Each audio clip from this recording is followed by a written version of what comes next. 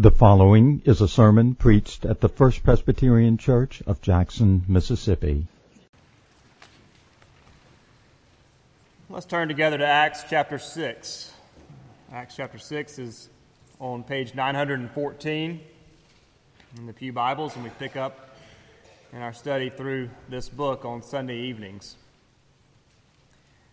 If you are like me, if you are like me, not a digital native, then you are, like me, probably finding yourself at times getting lost in internet slang. And there's a whole language of letters and phrases that sort of capture some of the nuances of online communication. Things like LOL, SMH, IRL, IDK, and more like that. By the way, BTW. That is probably the only text abbreviation that I will ever use is BTW. And so that tells you right away where I am as far as being old and illiterate when it comes to internet slang. That's where I am. But perhaps the letters that best capture the direction and the sense of modern communication are the four letters TLDR. Too long, didn't read.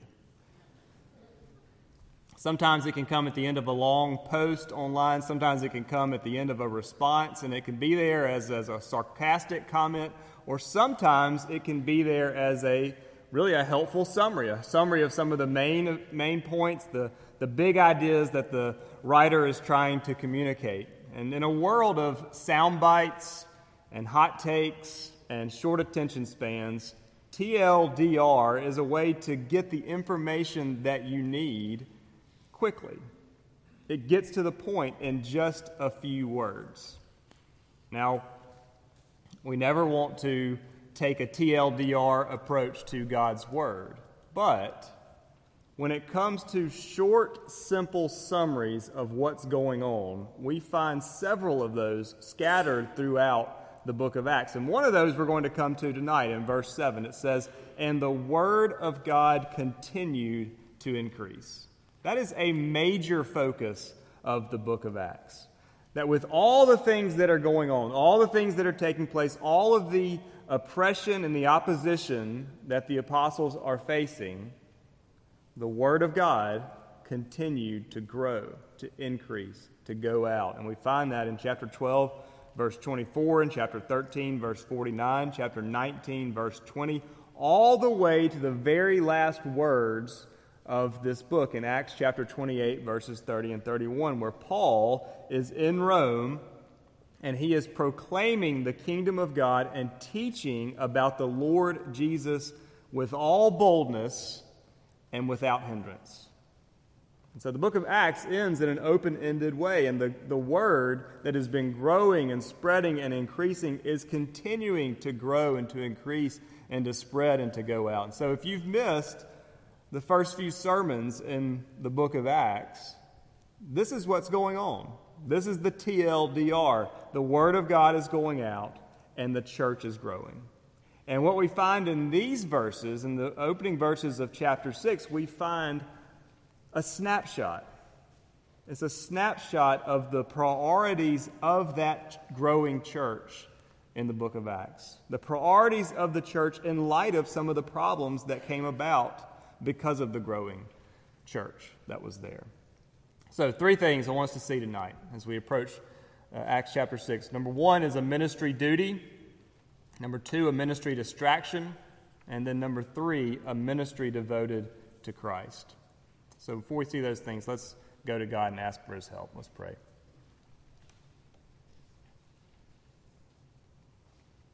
Father, we thank You for Your word. We thank You for the promises that we heard at the call to worship, that Your word goes out and it does not return void, but it accomplishes the purpose for which You sent it. And so we ask that You would accomplish the purpose for which You sent Your word tonight, and that by Your Holy Spirit that You would open our hearts, our minds, our ears, help us to understand, Help us to be convicted. Help us to be encouraged. Help us to see Christ, that we would see our need for him and his all-sufficiency. And would you help us to serve you in all that we do in light of those things? And we pray this in Jesus' name. Amen. Acts chapter 6, starting in verse 1. Now, in these days, when the disciples were increasing in number, a complaint by the Hellenists arose against the Hebrews because their widows were being neglected in the daily distribution. And the 12 summoned the full number of the disciples and said, "It is not right that we should give up preaching the word of God to serve tables. Therefore, brothers, pick out from among you 7 men of good repute, full of the Spirit and of wisdom, whom we will appoint to this duty. But we will devote ourselves to prayer and to the ministry of the word." And what they said pleased the whole gathering, and they chose Stephen, a man full of faith and of the Holy Spirit, and Philip, and Prochorus, and Nicanor, and Timon, and Parmenas, and Nicolaus, a proselyte of Antioch. These they set before the apostles, and they prayed and laid their hands on them. And the word of God continued to increase, and the number of the disciples multiplied greatly in Jerusalem, and a great many of the priests became obedient to the faith. The grass withers and the flowers fall, but the word of our God endures forever. First, a ministry duty. There's something about this passage that seems very uneventful, unspectacular even. We could be tempted to think that there's nothing miraculous, that there's nothing supernatural happening in these verses. After all, nobody speaks in tongues. Nobody leaps up and walks after being paralyzed from birth. There are no people being struck dead for lying to the Holy Spirit. There are no angels opening up the prison doors and setting the captives free. All we have here is an administrative matter. This is basically all of the excitement of a congregational meeting. And I wonder if anyone said, "Do we have a quorum present?" I wonder if there were any whereases there. Whereas, therefore be it resolved. We don't know. But that's what this is. This is a congregational meeting. It's a meeting to deal with a problem. It's a meeting to come up with a plan for taking care of a particular ministry need. And that need, that problem in this case, is related to a complaint. It's a complaint that the Hellenist widows were being neglected in the daily distribution. Now, we don't know exactly who the Hellenist widows were. Hellenist just means having to do with Greece. So even today, the country of Greece is known as Hellas or Hellada. And so the Hellenists are either those who they spoke Greek, or perhaps they had lived somewhere outside of Judea in the Greek-speaking world, or maybe they were those who had adopted Greek customs and traditions. Whatever it was, we have here in Jerusalem 2 groups. There are the Hebrew Jews and the Hellenist Jews. And the Hellenist Jews, the Hellenist widows, are being neglected in the daily distribution. And now we don't really even know what that daily distribution was either. But surely it had something related to what we saw previously in the book of Acts, how the disciples at that time had come together and they were sharing their resources and they were giving so that no one was in need. And if there was any example of need, if there was any cause for true concern, it was for a Hellenist widow. I was listening to a ministry podcast once, and the host said that he had found what he had found to be one of the most effective ministry outreaches among church members was something that addressed many different problems all at one time. And what he identified as the most meaningful outreach opportunity for his church was foster care. And he says that that foster care connects people to the heart of so many different needs and concerns, and that when people get involved in fostering children, they are often confronting many different issues.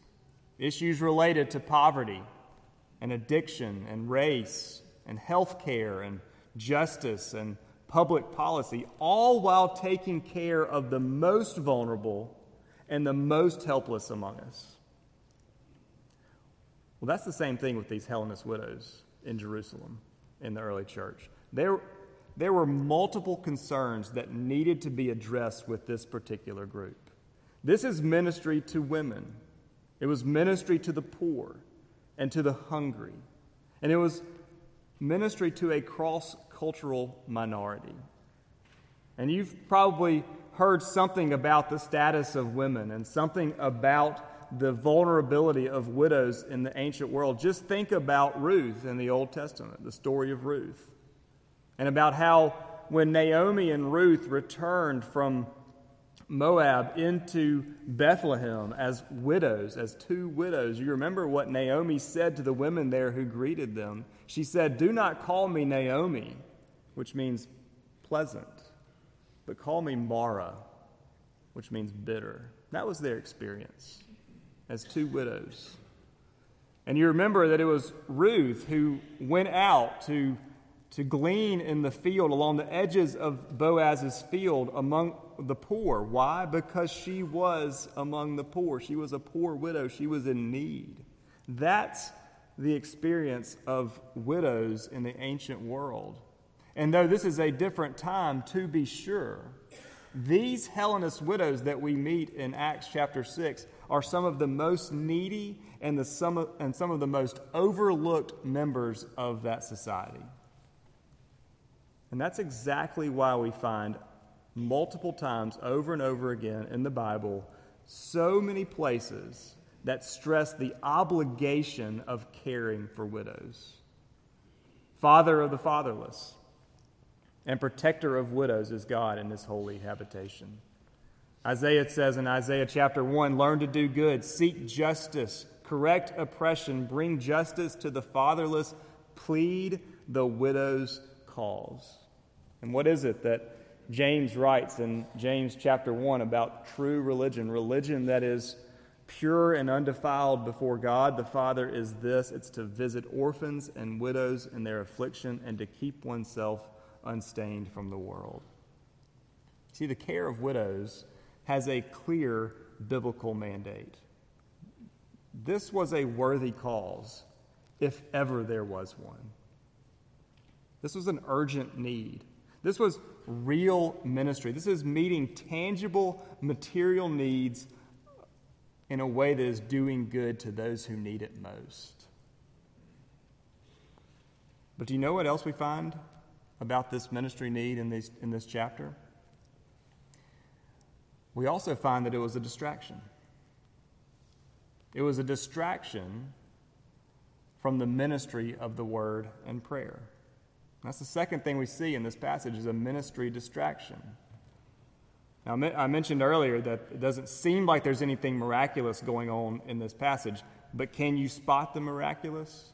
Can you spot the supernatural in these 7 verses?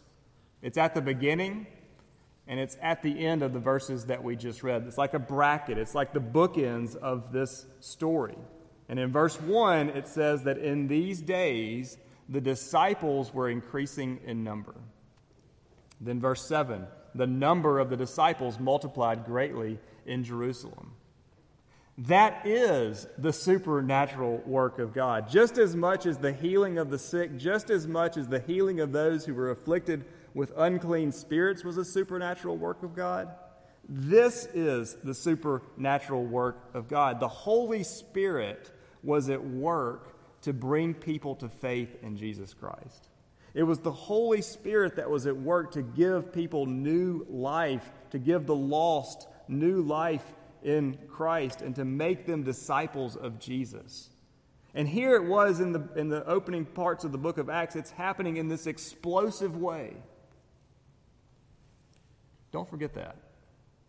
Don't forget that anytime anyone comes to faith in Jesus for salvation. It's a miracle. It's a supernatural work of God, a mighty work of God, and that's what's happening here. But you see what's going on in these verses is there's a threat to all of that. And the threat to the growth of the church that we find in these verses is what happens between verse 1 and verse 7.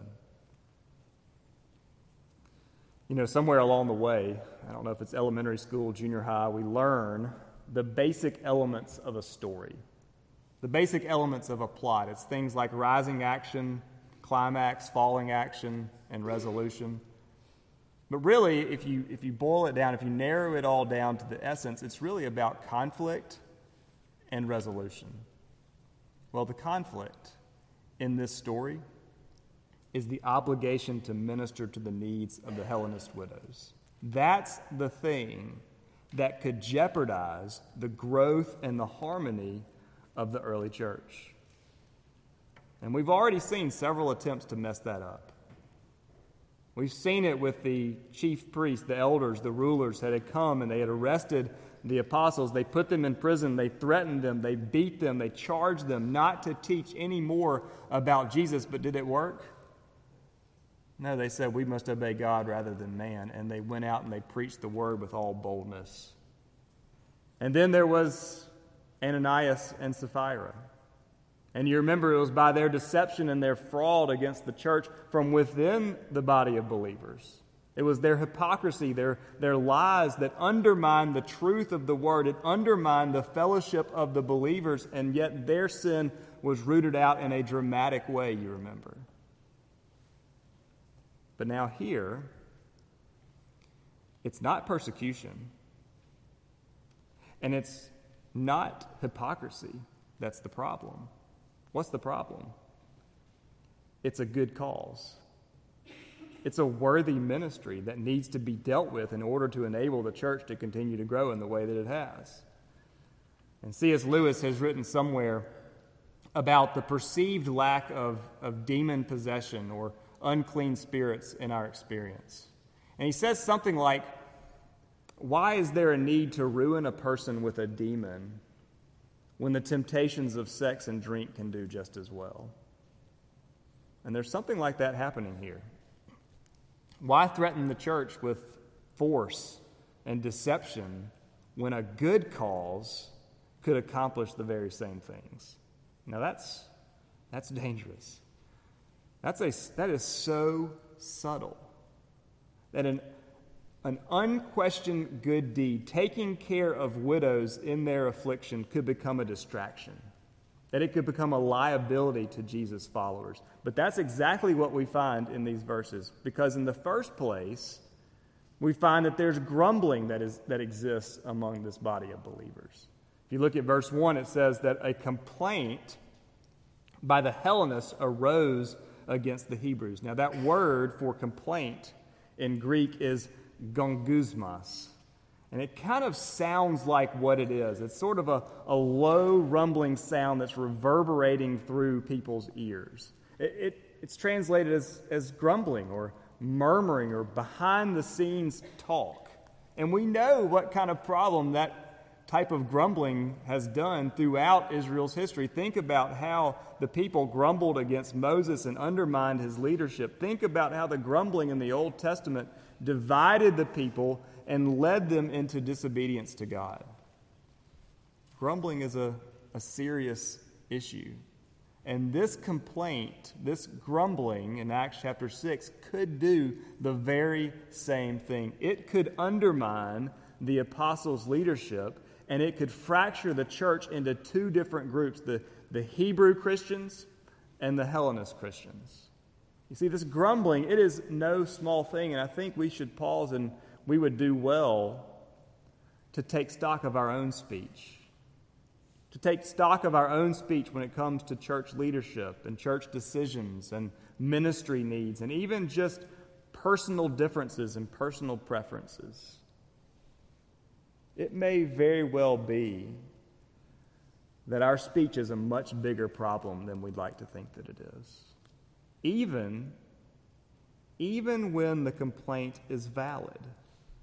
even when it's a valid complaint, we have to be careful about the way that we address it.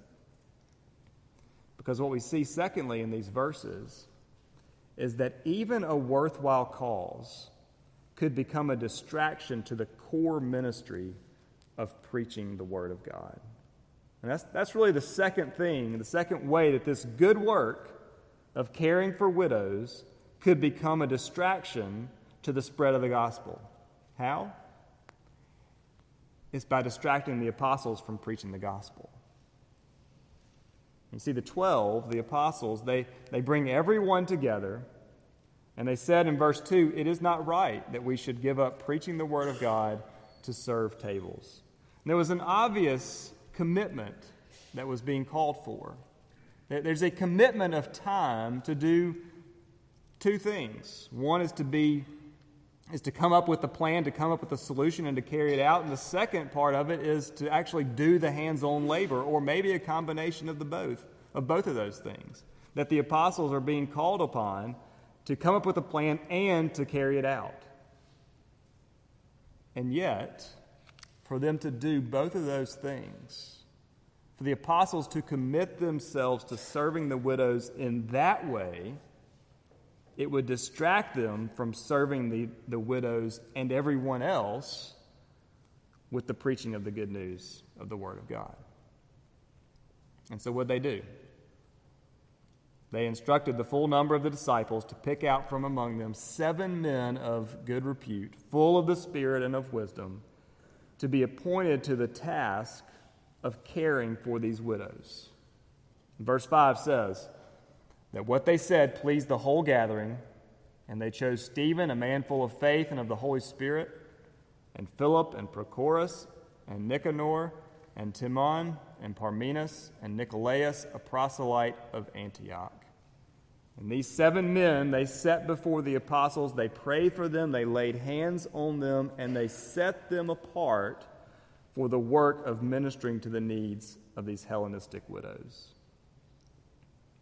Now, some people will say that these were the first deacons in the church.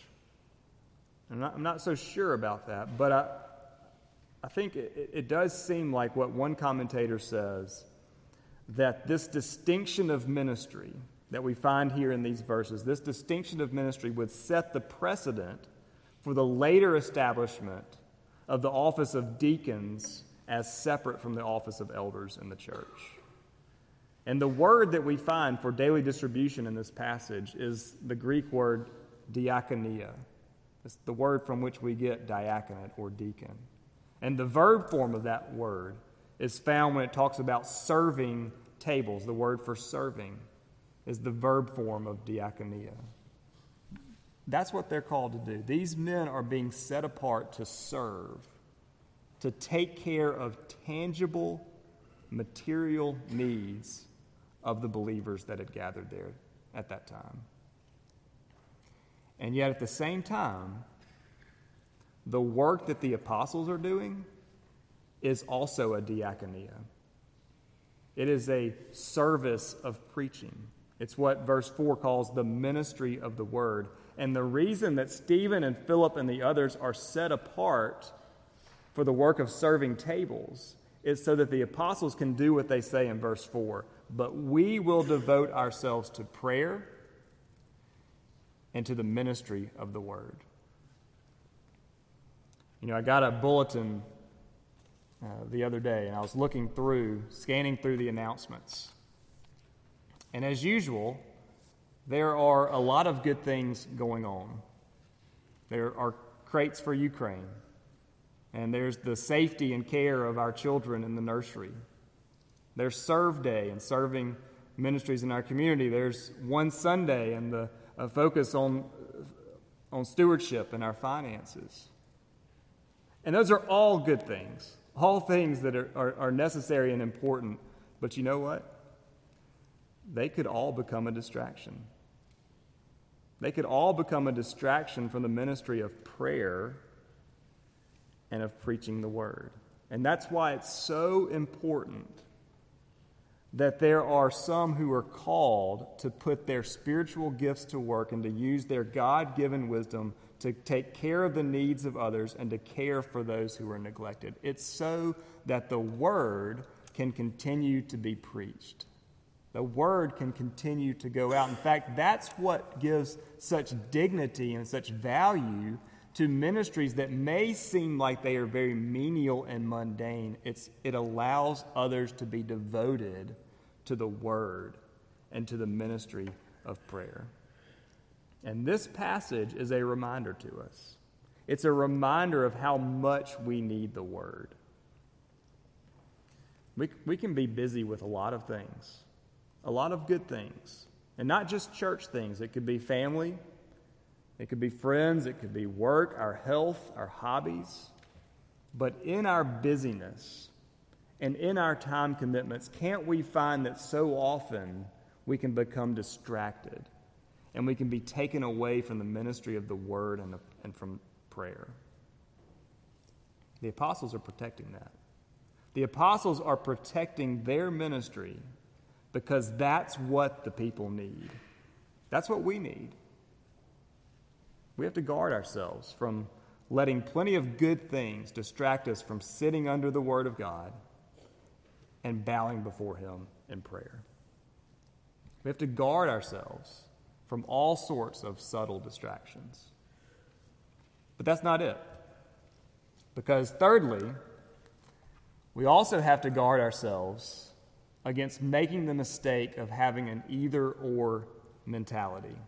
Because it's both the word and deed that matter in the ministry of the church. And that's the third thing I want us to see is a ministry. It's all a ministry devoted to Christ. We talked about the conflict in this story. What's the resolution?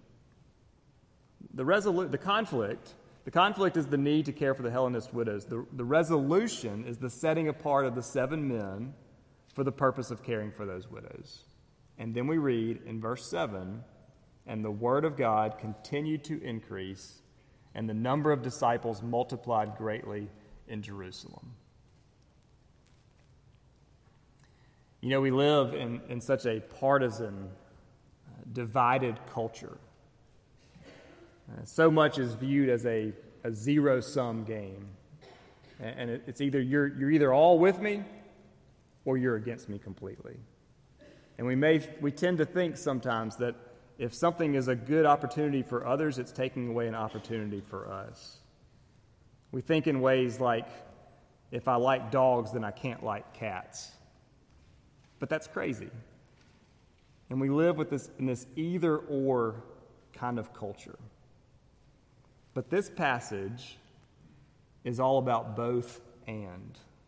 It's both the Hebrews and the Hellenists.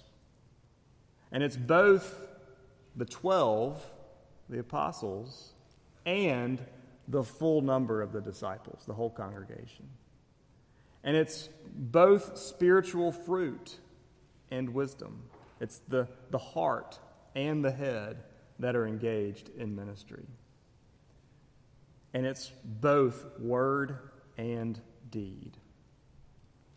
And you see the continued increase in the number of the disciples in Jerusalem depended on both the preaching of the word with prayer and the care of the neglected. Both were required. And too often, we want to make sharp distinctions between loving the truth and doing justice. And we say things like, well, that church over there is all about the social gospel. It's all about works without grace, but they're missing the true marks of the church. And that may be true. But that doesn't let us off the hook in caring for our own and helping to meet the needs of the most vulnerable among us. And maybe we have to ask ourselves, where are the vulnerable among us? And do we have room in our fellowship for the poor and the neglected, the overlooked, and the messy? Jack Miller, in his book, Outgrowing the Ingrown Church, he calls out our tendency sometimes to rest on a religious cushion. And he talks about a comfortable, passive Christianity in which sometimes our churches can become merely preaching stations. But that's not what we have in the church in the book of Acts. And there's a priority, there is a protection on the ministry of the word, on the preaching of the gospel. But there's also a commitment to the ministry of caring for those in need. Because that's the love of Jesus. And in his love, his grace, his salvation is both body and soul. It's the whole person. It's the whole person. You have to understand why Jesus came. Understand why Jesus died and rose again. It was to set us free from sin and death. It was to restore us to God and to restore our soul. And Jesus said, I have come to preach, to proclaim the good news of the kingdom of God. But he also said, in the very next line, he said, but he had come to release the captives. And he had come to give sight to the blind and to liberate the oppressed. That's what's offered to us in the gospel. That's what's offered to us in Jesus. It is a complete salvation. It is a whole gospel for the whole person. Isn't that what we need? In our brokenness, in our hearts and our souls, in the brokenness and fragility of our bodies, don't we need something that gives us hope, body and soul restored forever in the presence of God? That's what the gospel gives us. It's a whole gospel for the whole person. And the church is called to carry out that ministry, the ministry of Christ, until he comes. I was hungry, and you gave me food. I was thirsty, and you gave me drink. I was a stranger, and you welcomed me. I was naked, and you gave me dress. I was in prison, and you came to me. And the disciples said, when did we see you in all of those things, and when did we do those things to you? Truly I say to you, Jesus said, as you did it to one of the least of these, my brothers, you did it to me. Let's pray.